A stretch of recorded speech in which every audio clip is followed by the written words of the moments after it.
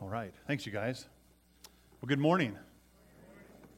It's good to see you. It's always great to pray for the persecuted church and around the world, to be cognizant that that's happening now all over. So we need to be cognizant of that. Turn with me to the book of Ruth, if you would. If you have a Bible, if you take that out and turn to the book of Ruth. We'll be getting started with our series there today. Ruth chapter 1. We honestly really began this series a few weeks ago. I kind of snuck a sermon in there. And Ruth, this Moabite woman who's mentioned here, who the book is named after her, is present one of the other place in Scripture, and that place is in the Gospel of Matthew, in the lineage of Jesus. So a few weeks ago, we took a look at just the glimpses of God's grace and loving kindness through the lineage of Jesus, as seen in that lineage. And listen, if you didn't get a chance to hear that message, or you kind of dozed off or something, go back and check it out. It is riddled with God's grace.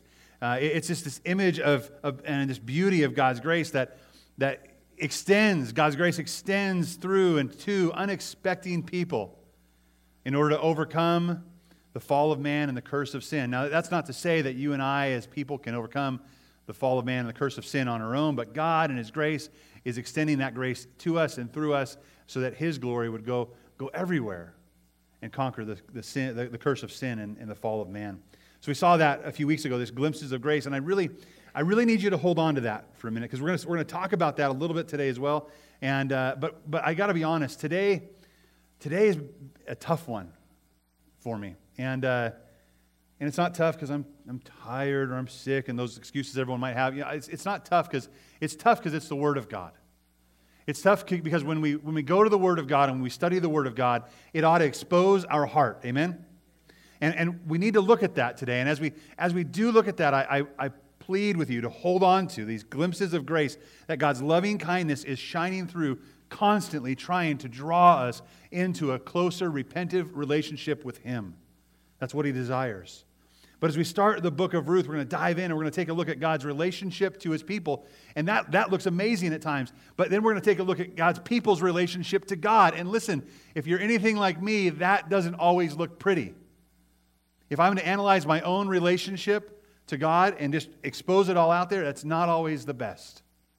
So we're going to look at that today, and there's going to be some tension with that. But my hope is this, that we're going to see His loving plan of redemption take place. And that's the whole crux and the whole story of Ruth, is just this loving kindness of God, this redemption of God that He offers there. So it's going to be a wonderful, wonderful series that we get to dive into. But my hope today is that we'll not only be aware of this tension that exists maybe in our relationship with God, but we'll desire to deeply, deeply be aware of His loving compassion, and that we will respond to that compassion with loving obedience. Amen? All right, so we're going to start in Ruth 1. Let's pray, and we'll get to work, okay? Father, we're here today to honor You. This is all about You, Jesus. And I know sometimes we come for the wrong reason. We come for us. And I know I expect You to fill us up. I expect You to do something in our heart. But God, we come for You. We come saying that You're the King, and we're not. We say that we want You to rule, and we don't want to. We want You to be the Savior, because we aren't. So we offer You our praise, and we give You our gifts, and we give You our time and talents, and we give You our attention now, the attention of our hearts. And God, I pray that You would open our hearts and our minds to be receptive to Your word. That You would dig into the core and shake us if we need to be shaken, to analyze our own obedience, our own relationship to You. And God, we would see Your redemption taking place or beginning to take place over the areas that we've been far from You. Guide us today. Challenge us and change us, we pray. In Christ's name, amen. So turn with you at the book of Ruth. Hopefully I'm not there. I'm going to turn to that book. There it is. These little ribbons in Bibles are pretty amazing. Also, the doodle sheets in the pew rack are pretty amazing for that, for bookmarks. My daughter's had a unicorn on it a little while ago. Pretty cool. Okay, so we're in Ruth chapter 1, and today we're going to kind of set the table about Ruth and kind of get us a glimmer of what God's dealing with and what we're going to have to deal with, all right? So beginning in Ruth chapter 1, we're going to read 1 through 6, and then we'll digest that. During the time of the judges, there was a famine in the land. A man left Bethlehem in Judah with his wife and 2 sons to stay in the territory of Moab for a while. The man's name was Elimelech, and his wife's name was Naomi. The names of his 2 sons were Mahlon and Chilion. They were Ephrathites from Bethlehem in Judah. They entered the fields of Moab and settled there. Naomi's husband Elimelech died, and she was left with her 2 sons. Her sons took Moabite women as their wives. One was named Orpah, and the other, or second, was named Ruth. After they lived in Moab about 10 years, both Mahlon and Chilion died also. And Naomi was left without her 2 children and without her husband. She and her daughters-in-law set out to return from the territory of Moab because she had heard in Moab that the Lord had paid attention to his people's need by providing them food. Okay, we're going to stop there. And I would encourage you as you go home to just read Ruth. With your family, read Ruth. Continue to read the whole story of Ruth. Next week, we're going to cover the whole book as an introduction, and then we'll break it down the weeks after that. But I would encourage you to be reading Ruth. Okay. So what we're going to do, we're going to look at this today. This first phrase that we see in Ruth 1:1. It said, "During the time of the judges," or in the time when the judges ruled. So it's setting the stage and setting the time period we know scripturally. And we see that time period is in the book before Ruth. It's Judges. Now, I want to be honest with you and a little vulnerable. Preparing for this sermon in particular, not necessarily the next ones, but this sermon in particular has really kind of wrecked my heart a little bit and hurt my heart. And not in a way that God's not working and healing and doing something, but I want to be vulnerable because as I looked at this study, we have to understand what this means to say during the time of the judges. And that phrase, if you just pick up the book as literature and you read it or someone reads it to you and you hear it, oh, what a nice story. This is a time when judges ruled. Okay, I'll make my mind believe whatever that is. And then there's this guy that lives in Bethlehem. It got really bad there, so he decided to take his family and leave. Sounds smart, right? There's some things that we aren't seeing here yet, though. In the time when the judges ruled, during the time of the judges, this was a deplorable time in Israel's history. So that God had led them out of Egypt, right? He led his people out of Egypt and through the wilderness, and they disobeyed him at times, and they rejected him, and they turned to other idols, and he eventually made them wander for 40 years. And then he ushered them into the land of Canaan, into the promised land, and he gave them strict orders of what to do there. But they didn't even obey him there. They didn't kick out everybody. Everyone that was there were worshiping false gods and had idols, and they were distracted with whatever they wanted to be distracted with. They did whatever they wanted, and not all of them got pushed out. So now Israel is living in the land of Canaan, and they're living amongst a people that has no care or regard for Yahweh, God, I am, the great I am, right? The God that's above every other God. The God that brought them out of Egypt and into the land of Canaan. The God that created the whole entire world. They don't have regard for him. So now they're living amongst people who don't care about their God. And listen, when we have that now too. We live in the world. We live amongst people who don't care about God. But God wanted a people for himself. You can think of God, and there's tons of theology behind this, and this is deep doctrinal stuff. But God's a jealous God. He's jealous for us. That he wants us to be a people for himself so that his glory would be seen in his people and seen to the world all around. Israel and Jerusalem in particular was supposed to be a city situated on a hill. That Israel would say, this is my God, he is my king, this is how we do things as his people, because that's what he's asked us to do. And in doing that, it's good for us, and it's going to be good for the world, because they're going to see God's light and God's glory through us as a city on a hill. And they're going to come to know and realize God is really God. But they didn't live that way, because they didn't even start in obeying God. And there was this tension that was created. So because God brought his people there, and they didn't quite obey him fully in taking the land and in making this a nation that would be his people. So that's kind of where I want to pick up today. But what grieves me is this. Judges, at the very end of Judges and in the middle of different places in Judges, it's described as this. It was a time when there was no king, and everyone did what was right in their own eyes. Sounds good, right? Oh yeah, we should just do what's right. We don't need a king. Let's just do what's right in our own eyes. Really? Would you like to live your life like that with your choices? With the things that you think or have thought were right in your own eyes, do you think you would turn out better than you are now? Or worse? So the hard part is this. I had to study Judges to understand what it was like to be in the time when the Judges ruled. And it's been several years since I've really gone through in depth, but as I got to the end, see, at the beginning of Judges, here's the cycle that was created. God's people would go into the land. They were there. Oh, we're God's people. Thank you for providing for us. We remember you. We love you. We worship you. And then they'd get distracted. Why? Because there were other idols around. There were other people that were influencing them. There were other ways that looked tempting in life. And they would and that's how we are. We get comfortable. God, you're amazing. Let's go on about our life, and it's amazing. But then we kind of get distracted, don't we? And those distractions turn into temptations and lure us out of God's will, out of what's right in His eyes, and we start doing what's right in our eyes. And we start to the spiral, this decaying descent down into sin. And sin, and what God did, what God showed in Judges is judgment, discipline. He's like, listen, you're my people, you're my children, and you're going astray. You're doing what I don't want you to do. I've created boundaries. I've created rules. I've created things that would show you that you are my people.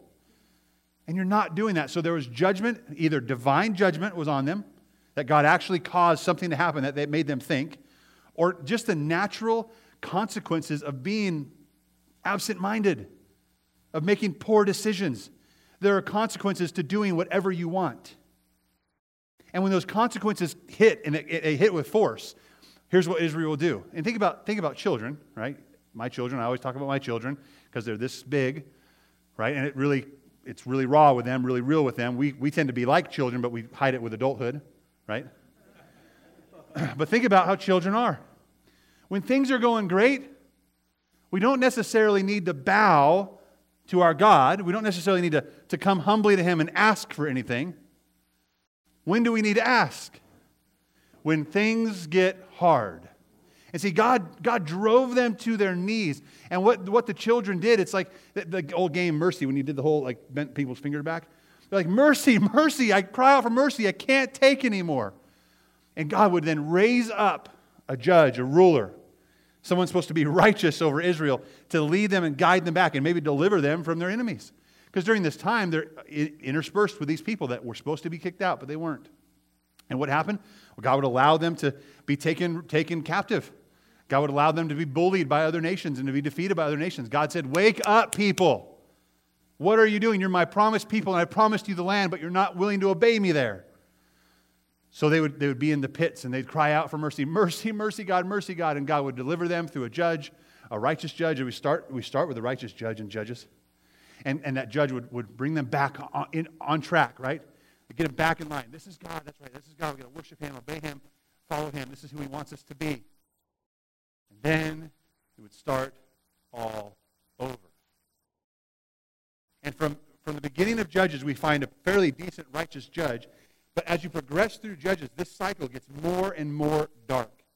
And it gets deeper and deeper. Even to the fact, I just read this story to my daughter a couple nights ago about Samson. He was not a good man. He was not a good person. Anything that he had promised to God, he broke those promises. Right? Anything that he could lead God's people, he couldn't lead God's people. He eventually just brought judgment on God's enemy.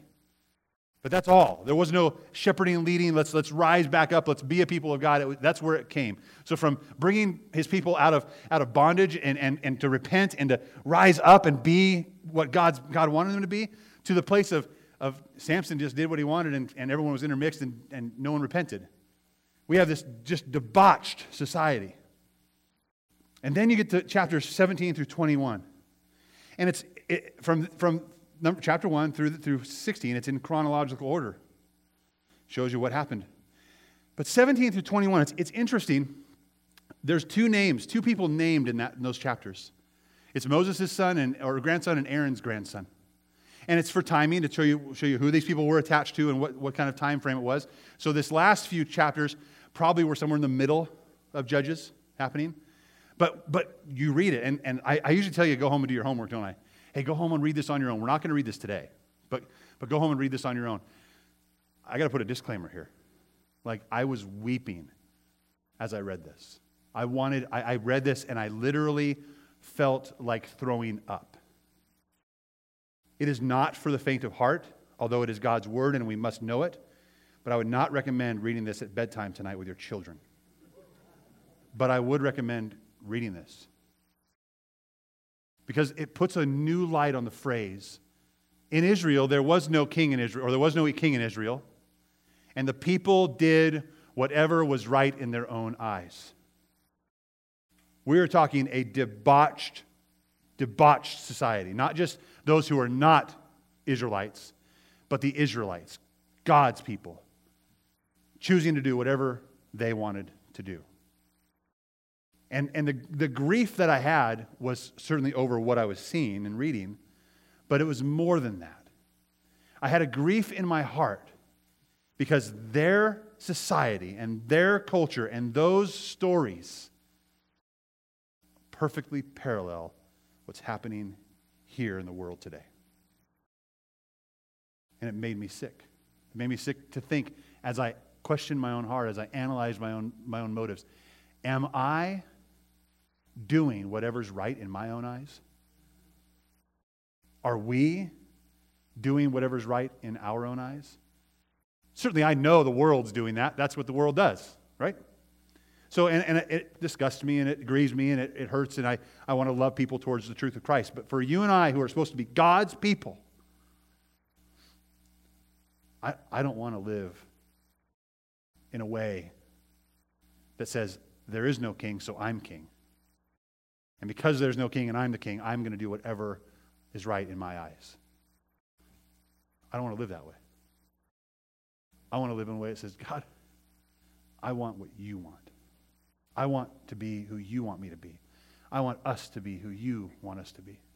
So it's very tough as we look at this book and talk about this setting of Ruth and what was going on in the time when the judges ruled, or during the time of the judges. It was not a pretty time. Israel had no king, and they did whatever they wanted. And it wasn't pretty. Now we're going to look at that, and here's the first aspect, number one, right? And that during the time when the judges ruled, there was a tension. There was a tension that existed. So let's go back to the passage in Ruth 1, and we're going to read 1 through 3, I think it is, 1 through 2, 1 and 2. I'm going to try to show this tension, what was happening as the Israelites came into Canaan, and as they existed there, but they kind of were in the promised land, but they didn't totally have it, and they were disobedient, and they didn't have God's full blessing. What did that tension look like? Ruth 1 and 2. So during the time of the judges, we've kind of set that stage, right? There was a famine in the land. A man left Bethlehem in Judah with his wife and 2 sons to stay in the territory of Moab for a while. The man's name was Elimelech, and his wife's name was Naomi.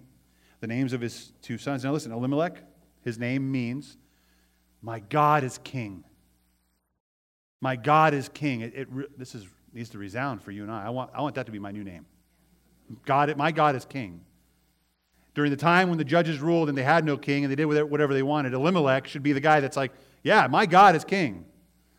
His name means my God is king. His wife Naomi, her name means sweet or pleasant, right? The names of his 2 sons were Mahlon and Chilion, which just kind of foreshadowing, they mean sick and weak. They were Ephrathites from Bethlehem and Judah. They entered the fields of Moab and settled there. So there's a tension that exists, and I want us to get this. You see this time of the judges ruled, where they were in the land, but they were kind of not in the land because they didn't really take the whole land, and God was kind of blessing them, but couldn't really bless them because they weren't obedient. And there's a tension that exists because of the character and nature of God. If you don't fully know God and don't know His compassion and loving kindness, you can't really break that tension. And my hope is that we're going to identify that tension today, see where that tension leads, and then hope to resolve that tension with the cross of Christ, okay? So today, here's what we have. We have, during the time of the judges, there was a famine in the land. So we're talking about a family who lives in Bethlehem. Does that sound familiar? A little town of Bethlehem, right? Jesus was born there. It's a pretty big deal in history, right? In the town of Bethlehem, in the word Bethlehem, the name of Bethlehem means house of bread. So in the house of bread, there was no bread. There was a famine in the land. Now understand, I told you earlier, God is wanting to discipline His children. This famine is not likely just a drought. This is likely judgment. God's like, hey, wake up. I know you. There are those of you there that love me. Wake up. Make sure people are on board. Repent of your sin. Turn back to me. Let's be the nation I called you to be. Let's be the people I've called you to be. So a famine is in the land. Now the responses to this could go all kinds of different ways. But it's this about this choice we have, that you and I have this choice. And typically it's a choice between good and better or better and best. Like we can kind of figure out, either of these doors are pretty good. Which is the most wise, bestest choice for me to do? And I try to choose that. But this is a choice that Elimelech has. Elimelech, right? My God is king. He has this choice in his family to lead his family. And this choice is not good or better or what's the best decision. It is between right and wrong. God had already set the law out there. Do not move. Do not live in their cities. Do not go there and cohabitate. That's not where I want you to be. Don't do that. You are my people. And listen, you and I have those decisions. Like some of you have chose to move to Mount Shasta. Some of you are looking at maybe moving away. And you've got to make a choice based on what's best for your family. What do you feel God's calling you to? All of these decisions. Elimelech, the Israelites, were brought out of where? Egypt. And they were called to where? Israel, Canaan, in the land, the promised land. Elimelech has been called by God as God's people to settle there. Now, not only is he breaking some rules in Deuteronomy saying, I'm going to move and live among the Moabites, he's also saying, God, your call doesn't mean anything to me. I don't care about being a part of the solution. I need to go and do what's best for me. That's the attitude he had. You and I have the same attitude. We can't like mince words there, right? We do the same thing. That's the world today. But that was the world then too. Nothing is new under the sun. It's continually perpetuated because of the heart. Gentlemen, Elimelech was the dad. He was the man of the house. He made the wrong decision. He didn't lead his family well. We don't know the story. We don't know what Naomi said to him. We don't know what the sons said. If they were probably a little younger at the point. But he decided, you know what, family, listen, here's the decision I'm going to make. I'm not going to be actively trying to repent and turn to God and restore fellowship and relationship with God and God's people to God and trust that God is going to provide. I know it's famine, but God still provides. That's not the conversation I want to have with you today. Today, I have a better solution. We're not going to wait for God. We are going to pack up and leave while things are good, and before they get real bad, we're going to pack up and leave, and I'm going to move you to that city over there. What city are we going to? Moab. What's Moab? Like, are my friends there? No, your friends are not there. There are no friends. There's no one there that believes in Yahweh. There's no one there that wants anything to do with our God. There's no one there that's going to encourage you in your faith and build you up and walk alongside you. There's no one there that's going to be anything about God. We're going to have to kind of figure that one out on our own. But there's food and money there, so let's go. He made the wrong choice. And later on, we find, and I'm going to say it later too, Naomi returns eventually because she loses her husband and her two sons. And when she returns, she makes a statement. And we'll see this later and explain it. But she says this. She says, I left Bethlehem. I left full. And I've returned and come back, what? Empty. Empty and bitter. Empty and bitter. I left full and sweet or pleasant, and I came back empty and bitter. Does that sound like a wise choice Elimelech made for his family? Like, the indication was they had what they needed. They were full. And they had each other, and they had the Lord, and they had their community. But that wasn't good enough because their pockets were starting to run empty. And their bellies were grumbling a little bit, so Elimelech said, we're moving. And it created either regular consequences to his actions, normal life consequences, or divine judgment upon him.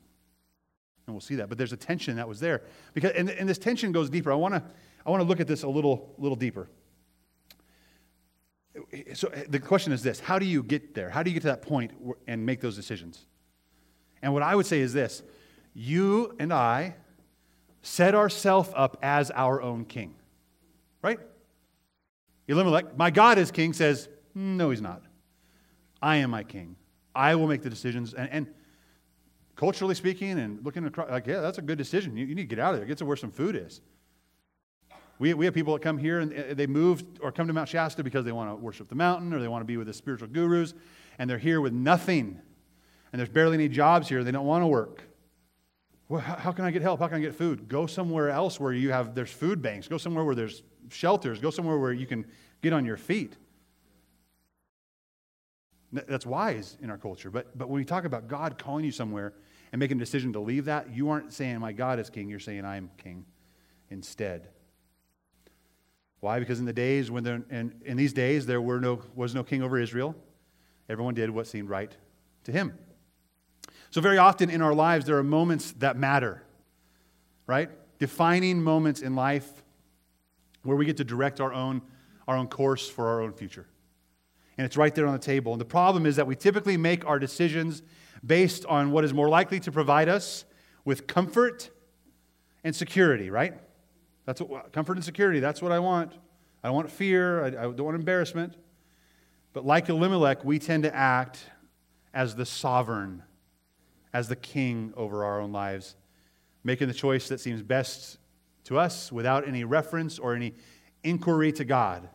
Think, God, what would you have me do? What lines up with your word? And so it's so amazing. Like we can ask so many questions that are answered by opening this book. When I was a little kid in Sunday school, 5 years old, right? But my teacher had an acronym for Bible. Remember what it was? Basic instructions before leaving earth. You want to know what you should do? Open the book. Oh, okay. And I've held on to that. Because I have these weird, wacky moments and ideas in my mind sometimes, right? I'm like, what should I do? I don't know. This kind of sounds good. And I'm like, wait a minute. What does Scripture say about that? And it's just clear as day. I'm like, what was I thinking? I'm way out here in left field somewhere. And I've got to get back and grounded. But we make these decisions based on like our felt comfort or security. And I say felt comfort or security because sin always feels good when we start it. But when we start it, we usually leave full and we come back what?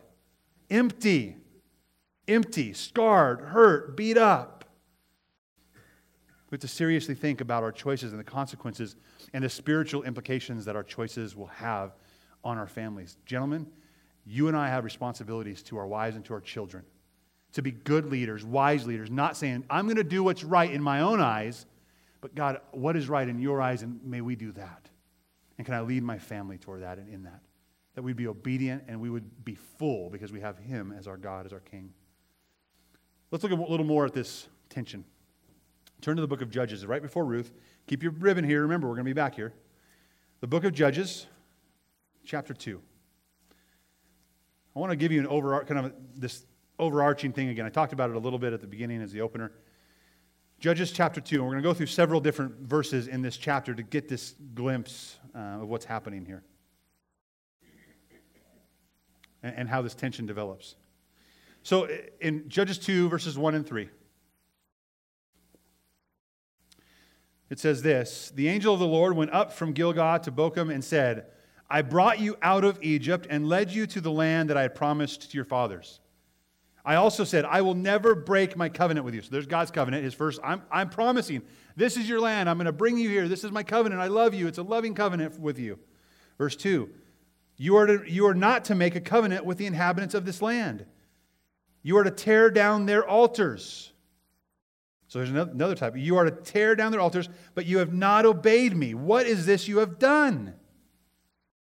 God's like, I brought you here. I love you. I brought you into the land, but why are you not obeying me?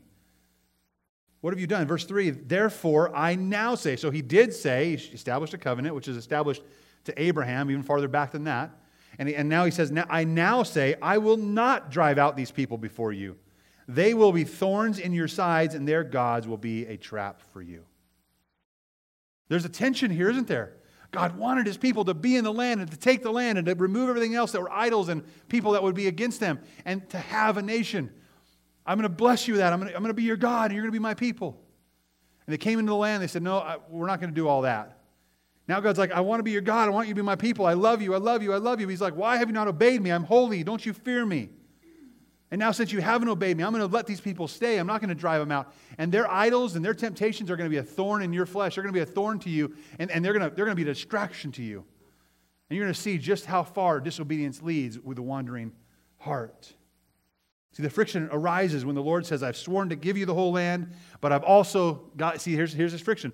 I've sworn to give you the land, but I've also sworn to not give it to disobedient people.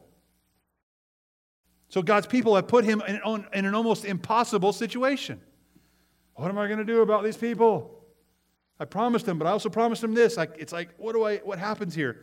So a friction develops. On one hand, God is demanding obedience because He is God. He's holy. He can demand obedience. That's on one hand, right? On the other hand, he makes promises, unconditional promises to God's people of commitment and loyalty to his people.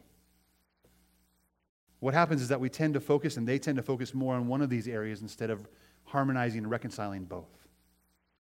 Both of these promises are true, but look what happens, the tension that happens when we only focus on one. If we focus on one area, for instance, his unconditional loyalty. I am your God, I love you, you're my people. If we do that and that's all we focus in, God is awesome, God is amazing, God's always for me, he's never against me, then we become complacent and will give into sin more often. Oh, if it's just about God's grace and it's all about God's grace, then we just sin all the more that grace might abound, right? Paul talked about that. We just give into sin because God's kind of a passive God. He's so loving. It's just love. A book was written, love wins. Doesn't matter what you do, love wins and everyone makes it because God just loves. Well, that's just focusing on one thing, isn't it? It's focusing on one side of God's covenant. And that's the wrong way to focus. And then if we focus on the other, the conditionality of God's blessings, then we might begin to live under the burden of guilt and fear. Right? That when we have to obey or else we're like, oh, is he going to smite me today? I don't want to be smitten. A storm's coming. I might get struck by lightning. And we constantly ask the question, am I doing enough? Am I righteous enough? And the answer is no. Oh, no. And when we focus on one or the other, it adds to tension. It adds to this tension. And if we don't have a proper understanding of both and how they harmonize together, then we tend to give in to our wickedness in our hearts and do whatever we want to do anyway. That we decide, you know what, God's going to love me and forgive me no matter what, or you know what, God's laws are way too hard. No one can live up to that. I'm just going to do whatever I want. And that's what you end up with. You end up with people who have no king and they do whatever is right in their own sight. That's what we have. Look at verse 7. Judges 2:7. I want to show you the light bulb here. The harmonization of these two truths and promises. Verse 7 says, the people worshiped the Lord throughout Joshua's lifetime and during the lifetimes of the elders who outlived Joshua.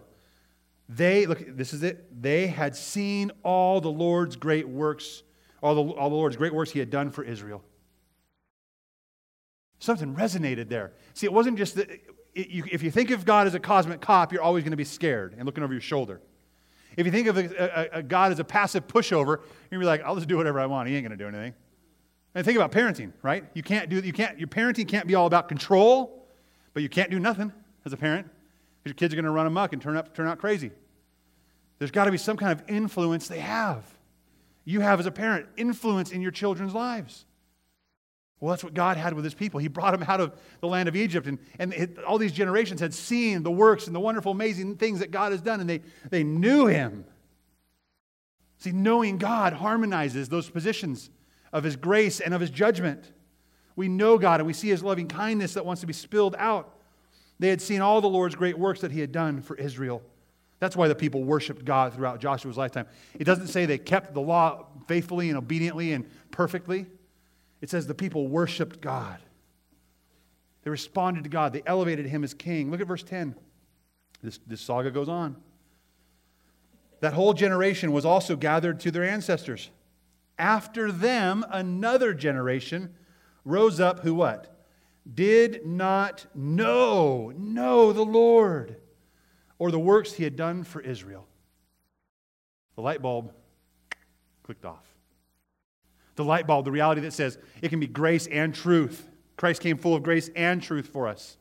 And that we can resolve to know that God loves us, and we're going to turn our hearts and affections towards him and delight in him, and he's going to be our Redeemer. And in that time they can look forward to the coming Messiah that would be the final payment, propitiation for sin on the cross. They looked forward to that. They knew that God was that. But then they turned that light bulb off. And now they don't know God or the works and the wonders, and they don't know him as Redeemer. They don't know him as Messiah. That light's turned off, and look what happened. Look at verse 16. The Lord raised up judges who saved them from the power of marauders. But they did not listen to their judges. Instead, right, from their heart, a heart that says, I'm king, not you. Instead, they prostituted themselves with other gods, bowing down to them. They quickly turned from the way of their fathers who had walked in obedience to the Lord's commands. They did not do as their fathers did. No, we don't want that. So there's this above where they worship God, and there's this idea of failure. We're going to fail. Any of you out here failures? I'm a failure, right? We're going to fail. We're going to fail God. But they're at the point now of betrayal, and that's different. They're like, we don't care about God at all. We desperately want to be king. It's not just that I had a lapse in judgment and I made a stupid decision because I wanted to do what I wanted to do. I'm sorry, God, I want to come back to you. That's a failure. We fail. This is a pattern, a habitual lifestyle these people say. It's like, I'm rejecting him as king. I'm my own king. We'll have a culture of Judaism. We'll have a culture of belief, but it doesn't really matter. We want to do what we want to do. So they no longer know the works of the Lord. His faithful, loving kindness is like a distant memory to them. So for you and I, we have to hold on. Hold on. Even in this tension, we have to hold on and say, you know what? God can harmonize. God can reconcile this tension in our hearts with his loving kindness, with his grace that he pours out on us. But if it doesn't reconcile, where does it go? Well, in the time when the judges ruled, number 2, chaos was in the land. There was chaos in the land. I wrote in your notes a parent reference that said, sin abounded. When that tension gets so to the point of like, I don't care anymore, what's going to happen? Sin is going to abound. There's no worship of God. There's no elevating him as Messiah. Sin will abound. So look what happened. Let's go back to Ruth, chapter 1. Look at verses 3 through 5. We'll continue on here, right? So they had moved, made a bad decision. The tension was there, like, do we trust God? Do we trust ourselves? And they left. Bad idea. Verses 3 through 5. Naomi's husband, Elimelech, died. He died. Was it judgment? Was it not? It doesn't say. We can imply a lot based on what we see in Judges and based on what we see on Israel. Naomi's husband died, and she was left with her 2 sons. You think of this part of the story, oh, that's good. At least she has. Her 2 sons took Moabite women as their wives. Now stop there again. What are they doing? They are sinning against God. God has set up rules. No, you do not marry people outside of the faith. You do not unequally yoke yourself with people who worship gods, people sacrifice children to them. We don't marry into that.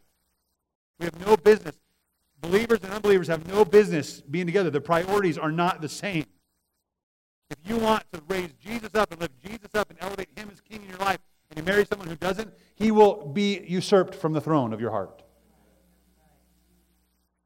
I mean, God doesn't not love Moabites. He says we just shouldn't enter into that kind of arrangement with them. There's priorities, and that's true today for you and I. We aren't to be unequally yoked, Scripture says, with unbelievers. If you're not a believer, yoke with whoever you want to yoke with. But for believers, are we going to let him be king? Or will there be no king in Israel and we're going to do whatever we want? That's the challenge today. You see, this is why my heart grieves, because I see myself in this too. I can see how I've failed God and how I've made myself king. And I don't want to go there. I don't want to be there. That tension hurts. And the tension here, so it says the second, he took Moabite wives, right? They took Moabite wives. Wrong. Whether it was passed down wrong from dad or they just made wrong decision, boys, and Naomi wasn't saying anything or they didn't care. I don't know what's happening in the family, but it's not very functional. One of them was named Orpah. The second was named Ruth. After they lived in Moab about 10 years, what did it say? Both Mahlon and Chilion also died. I mean, their names were sick and weak already. Maybe they were frail boys. I don't know. Or maybe it was God's judgment saying, this is not what I want. Don't you understand? Listen from this perspective from God. You lived in Bethlehem in the house of bread. You were full. You had everything you needed. And then you turned away from God. And you did what you wanted. So I brought a famine to kind of wake you up a little bit. Wake up. Hello. I'm God. You're not listening. You're not responding to me. You're not living for me. There's a famine in the land. So instead of responding to discipline, what'd they do? They packed up and left to a place they shouldn't have left. And then what happened? Elimelech died. I mean, the hints are dropping like, come on, wake up. Turn back to me. Turn your heart back to me. Stop being your own king. So after Elimelech died, maybe if Naomi would have been obedient, what would she have done? Let's go, boys. We're going back home. She didn't do that. Her boys grew up and they married 2 Moabite women. Sure, they were fine ladies, and we see that Ruth, don't discount this. And listen, this is where people come up. Oh, missionary dating, it's really okay because they'll get saved later and they'll become, an ancestor to Jesus. That's Ruth. Ruth is the Moabite woman that an Israelite should never have married. That travels eventually, sojourns back to Israel, back to Bethlehem, and her faithfulness and her faith, she turns to be a follower and believer of God, Yahweh, and God redeems her, and through a kinsman redeemer, we'll see later on. And in this line, the lineage of Jesus, guess who we have? One of the great mamas of Jesus is Ruth. God can redeem any stupid choice we make. But when we're there and He's wanting to wake us up, He doesn't want us just to dive into that. Maybe we should have went home. She didn't. The boys married and the boys died. And then we finally see what? Naaman's like, I'm out of here. And we see, what do we see in that scripture? Well, later on we'll see it, but she hears word that God's providing for her people. Yeah, that's what God does. When we repent of our sin and turn back to Him, that blessing is ready. God has never left us and pushed us aside. He still desires to be glorified, though, and for us to reflect His glory and reflect who He is to the world. So there's some discipline there sometimes. There's judgment sometimes on us.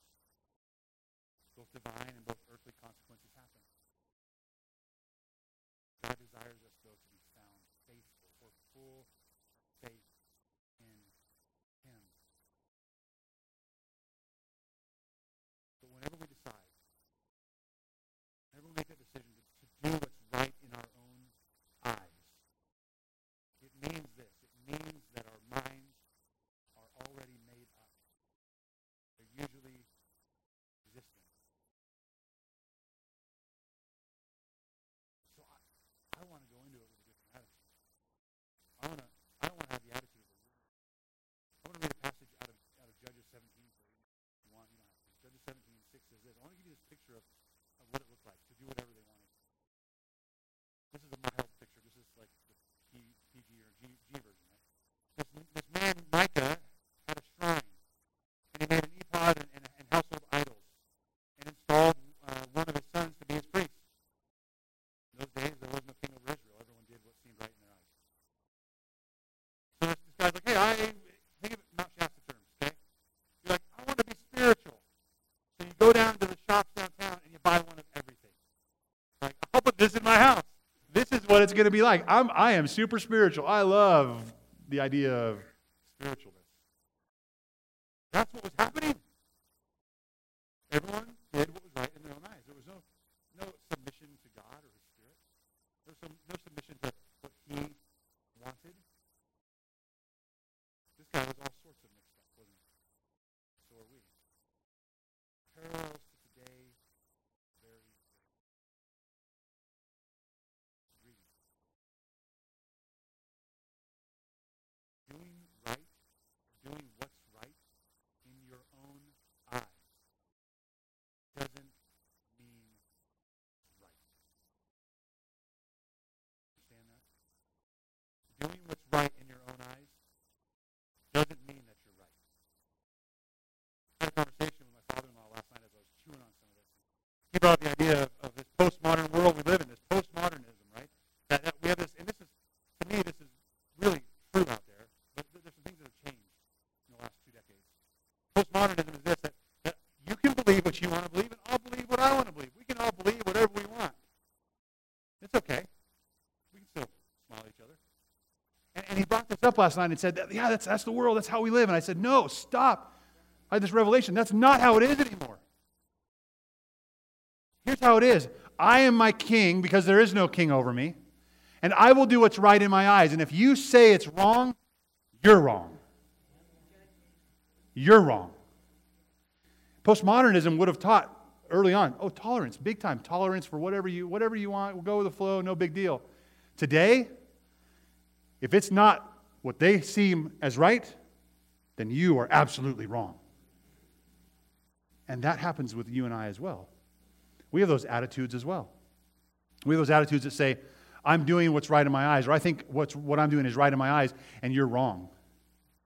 And really, what God's looking for is, isn't there a people that wants to ask me what I think? You know, I want us to understand this. I have this hope and idea to do a series down the road, way down the road, called Messy Grace, because this gets really messy.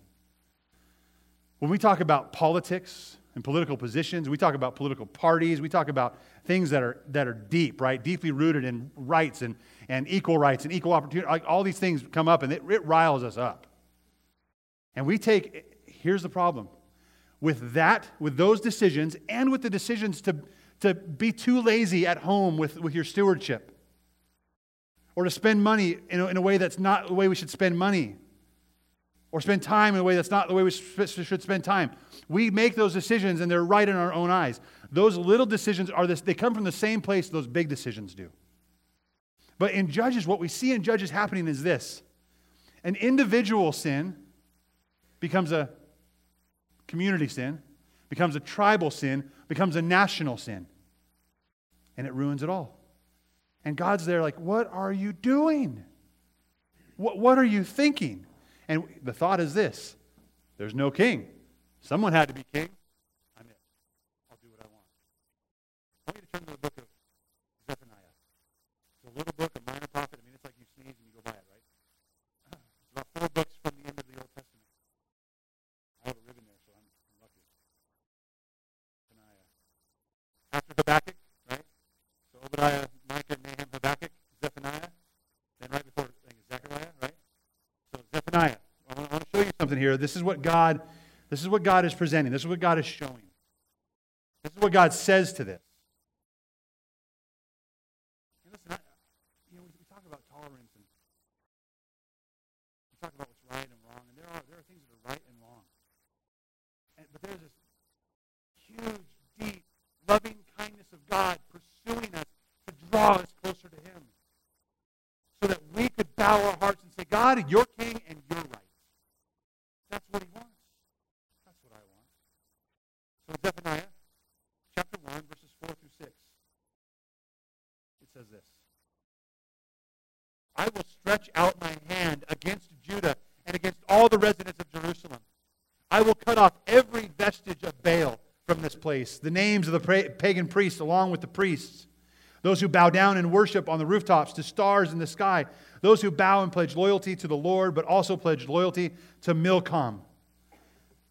And I will turn against those who turn back from following the Lord and do not seek the Lord or inquire of Him. I just resonated, that last part of that verse 6. Those who do not seek the Lord or inquire of Him. Why is there no king in Israel? Well, because God wanted to be their king. God should have been enough for them. But He wasn't. Because they wanted a king. They wanted to rule. They wanted a throne. And they decided to do whatever was right in their own eyes. Now, I get that in the world, and I said that. I get the world does that. But for you and I today, I don't want it to be said of us from God, why didn't you ask me what I thought? I want to be found faithful. I want to be found obedient. I want to be found in a position, God, I don't have a clue what's going on. What do you think is right? What should I do? What position should I take? What political party should I do? When I go in to vote, what should I do? God, you tell me what I should do. You tell me what's right.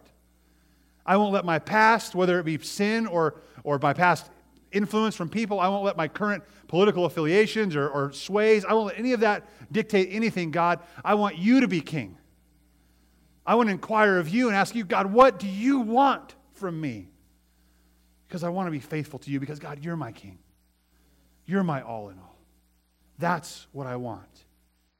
That's what I want, and I want you to want that. I want us all as a body of Christ, as the family of God, to want to be under His lordship. You know, it's weird. Like my title is the senior pastor. I'm the only pastor, right? We have some staff. Right? But in church, but you know, and I balk at that. I bucked at that in the committees and stuff. And I'm just Pastor Brandon. I'm an elder. I'm a shepherd. Because Scripture tells us there is a senior pastor, and his name is Jesus Christ.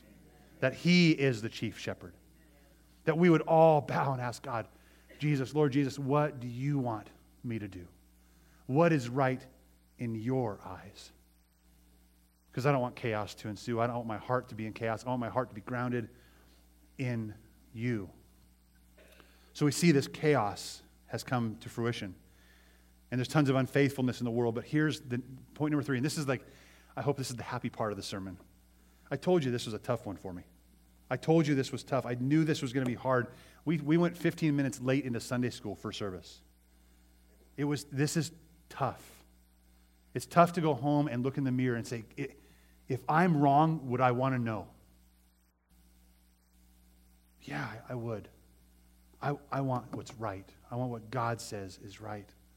So while there's chaos and unfaithfulness all around in the world, and the temptation is there for you and I to be simply chaotic and unfaithful to God, there are still islands of righteousness. There are still islands of righteousness. Number 3, our final point. During the time of the judges, a faithful remnant remained. Faithful remnant remained. I am so glad that, and see, God has his hand on that remnant.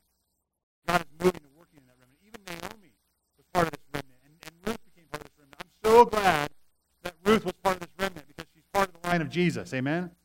I'm so glad that there was a remnant that remained. So keep your finger in Zephaniah. We're turning back to Ruth, to the last part of the verse. A faithful remnant remained. So Ruth chapter 1, verse 6. She and her daughters-in-law set out to return from the territory of Moab, because she had heard in Moab that the Lord had paid attention to his people's need by providing them. In God's loving kindness, he desires to provide for us. And his grace will abound. And what he's looking for is that remnant, faithful few, or many. Say, you're Yahweh, you're God, and I want to serve you. I want to be humbled before you. So even though Zephaniah 1 and 4 through 6 says, I'm cutting you off, or you're out of here, all you are bowing down to these crazy idols, I'm done with you, you've forsaken the Lord. Look at Zephaniah 1 or chapter 2, verse 7. Go to Zephaniah 2 and look at verse 7, and we'll look at chapter 3, verse 12 to 13. Here's this glimmer. Steps up. 2:7 says this. The coastland will belong to the remnant of the house of Judah. They will find pasture. Even though I'm going to cut off Judah, even though I'm going to cut off, that coastland will belong to the remnant of the house of Judah. There are some that are faithful there. There's some found faithful. Now go to chapter 3, verse 12.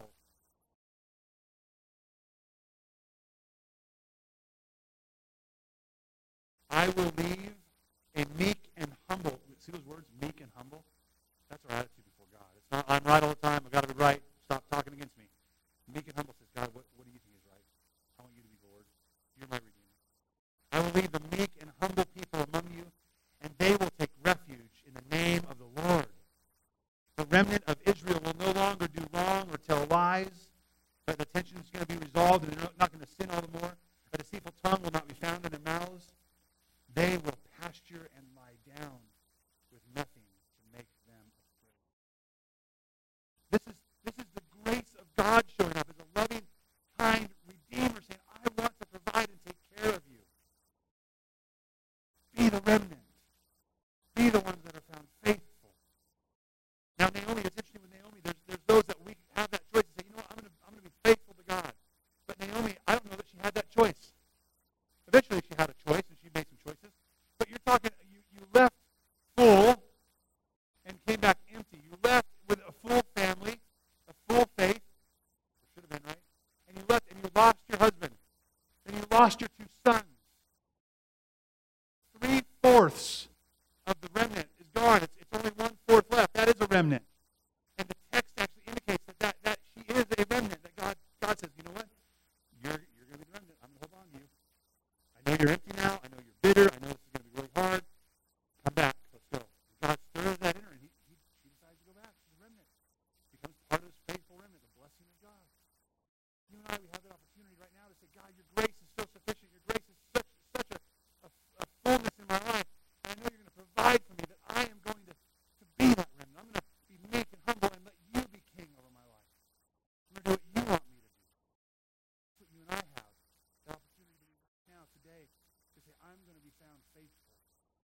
even if I feel alone.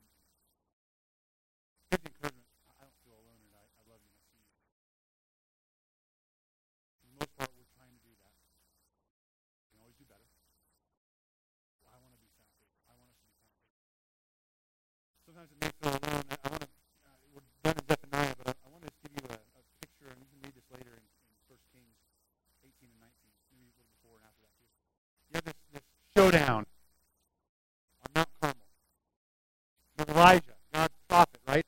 And who feels alone, who feels like I'm the only one listening.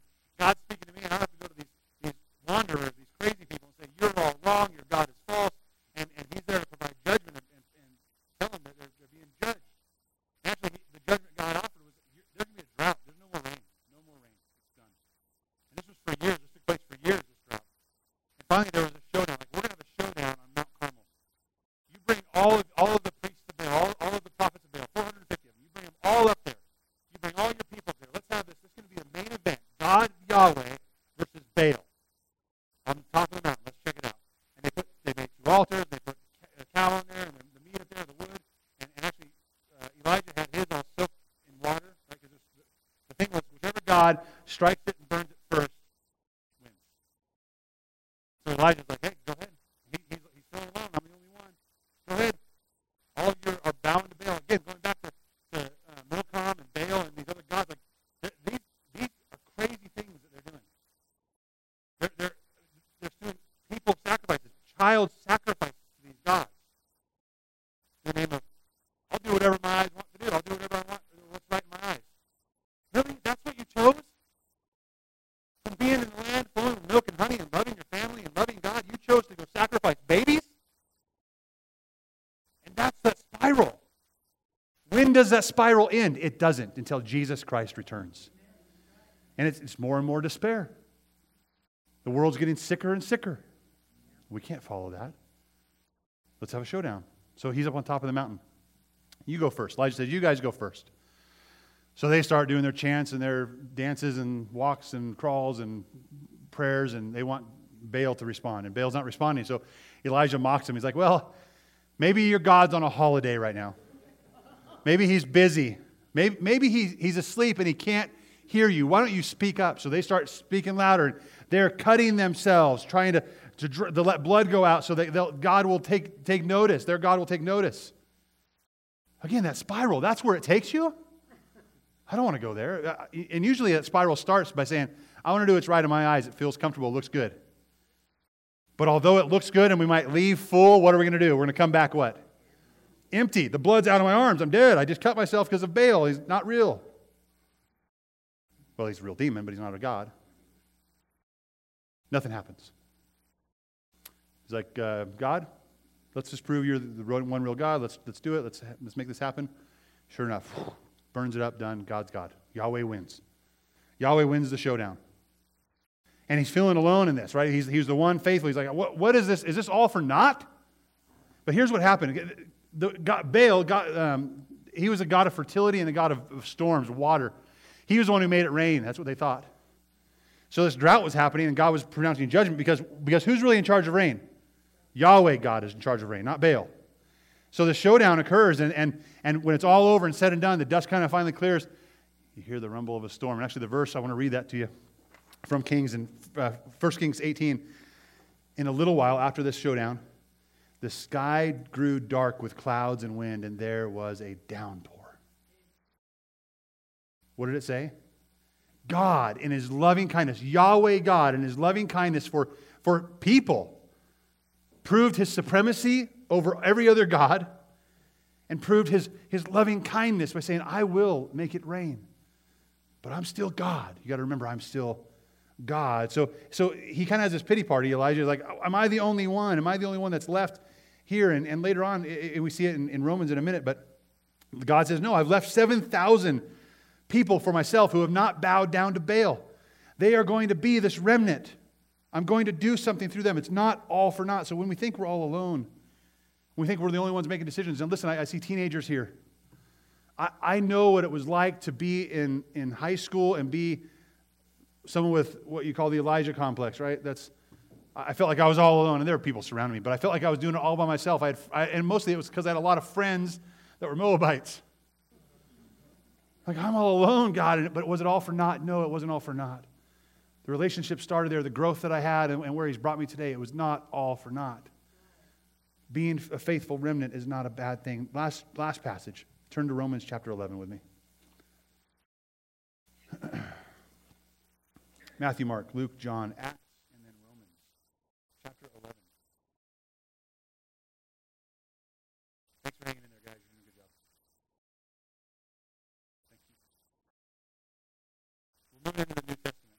And here's the deal. When the remnant is faithful, the loving kindness of God shows up, and He provides what no other God can provide.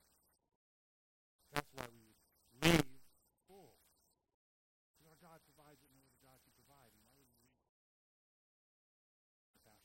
Romans 11, 1 through 5, it says this. Paul is speaking to them and says, I ask them, has God rejected His people? Absolutely not. For I too am an Israelite, a descendant of Abraham from the tribe of Benjamin. Really crazy backstory there too, the Benjamin thing. The Benjaminites basically were extinct. We look at Judges and read this, what happens. It's amazing that Paul exists. Okay? From the tribe of Benjamin, God has not rejected His people from whom He foreknew. Or don't you know what the Scripture says in the passage about Elijah? How he pleads with God against Israel, and it's quoted here. Lord, they have killed your prophets and torn down your altars. Am I the only one left? And they are trying to take my life. But what was God's answer to him, Paul asked? I have left 7,000 for myself who have not bowed down to Baal. In verse 5, this is for us today. I need you to hear this. In the same way, then, right? Same as there, here today. In the same way, then, there is also at the present time a remnant chosen by God. God's grace is still being provided today. That God's loving kindness is still being provided today. And this brings us full circle. And let me give you a little more insight to this remnant. You think about Jesus. He gathered on the hill on the Mount, on Sermon on the Mount. He gathered thousands of people around him. Thousands of people say, yeah, I want what he's talking, because these other guys are lording it over us. And he had thousands. And then you come a little further down in Jesus' ministry, he's like, you know, unless you eat of my blood and drink of my, or eat of my flesh and drink of my blood, you can have no part of me. They're like, huh? We're out of here. Like, a lot of people are like, we're gone. Well, this is kind of wacko now, and now we're leaving. Let's go back and make someone else king. So the kind of dwindle down. And then you have in the book of Acts, you have the believers gathered together waiting for the Holy Spirit to descend and come at Pentecost. And you have 120 believers, it says numbered, gathered together in the upper room waiting for this to happen. And there are probably more believers, but you've gone from thousands of people who are interested in saying, yeah, what? Then many who just betray it, like I'm not even going there. But then you have a remnant that's faithful. And last week we talked about the sermon of the parable of the vineyard owner. Right? And talked about the tenants, right? The tenants were the Pharisees, the leaders that God had entrusted to lead Israel in the right direction. And what I said last week is that God was going to remove them, right? And replace them with good leaders that would shepherd His people. Guess what that remnant upstairs was? The early church and its leaders. And guess what the fruit of that is today? 1 billion believers on planet Earth. Underground churches in China in 2019 being persecuted because of that.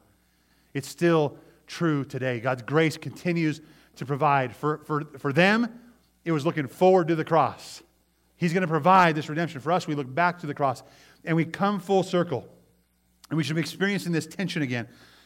Okay, how do I get over my own will? How do I obey, but how do I get around this? We should ask ourselves, how is this tension resolved? Well, it's only on the cross that we can understand how God is able to resolve this tension. Tim Keller, a great author and pastor, he wrote this. He says, on the cross, our sin was given or imputed to Jesus so that His righteousness could be imputed to us. On the cross, God made Him who had no sin to be sin for us, that in Him we might become the righteousness of God. On the cross, God poured out His wrath on His people in the person of His Son, Jesus Christ. He satisfied both justice. Remember, here's the two promises we have. Like, I'm God, I'm holy, you better take me seriously. The cosmic cop side. And the other side was that passive one, like, I love you, I love you, I love you. So He satisfied both justice, because sin was punished, and He satisfied loving faithfulness, since He's now able to accept and forgive. Isn't that amazing? He goes on, he says, without the gospel of Christ crucified, and risen, we will always either. We will always either, without this gospel that binds it together in unity and harmonizes it for us, that we could truly know God and Christ would be not only known to us, but He would know us and live in us. We will either complacently give in to sin, or we'll live under the burden of guilt and fear. The cross is where we find freedom and resolution. He goes on, he says, then we are able to live forgiven and obedient lives. The cross is the place where we find the freedom to accept ourselves without being proud, like I'm going to do whatever I want. And a challenge for ourselves without being crushed by the weight of those laws. God says, I want you to be free of that burden. And here's the pressure. We want to, I need to suffer. I need to struggle. I need to like put the cross on my back. Listen, you don't need to die. You don't need to be crushed. Jesus already was. And that resolves that tension. Thank you, Jesus. But now it is this. I will always want to bow my heart to Him. That's where we're left. And that renewal, that change in us, happens when we are under the right king, the right master, the right ruler. But slavery and sin and this weird spiral occurs when we are under the wrong king, the wrong master. I want us to be found as a people that are faithful, a faithful remnant, longing to do what's right in God's eyes and not our own. Amen? Let's stand and pray.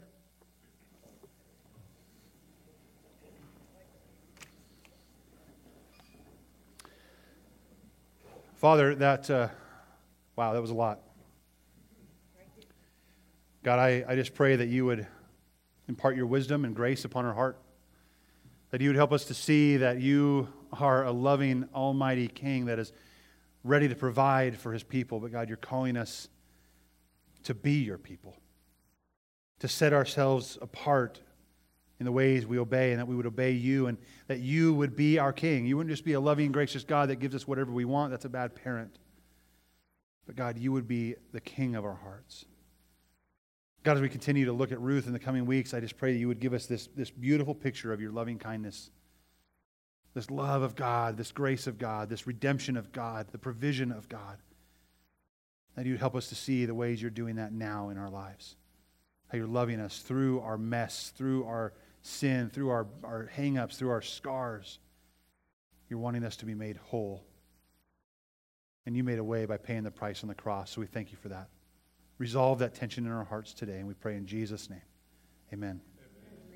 Well, we are going to respond. I think it's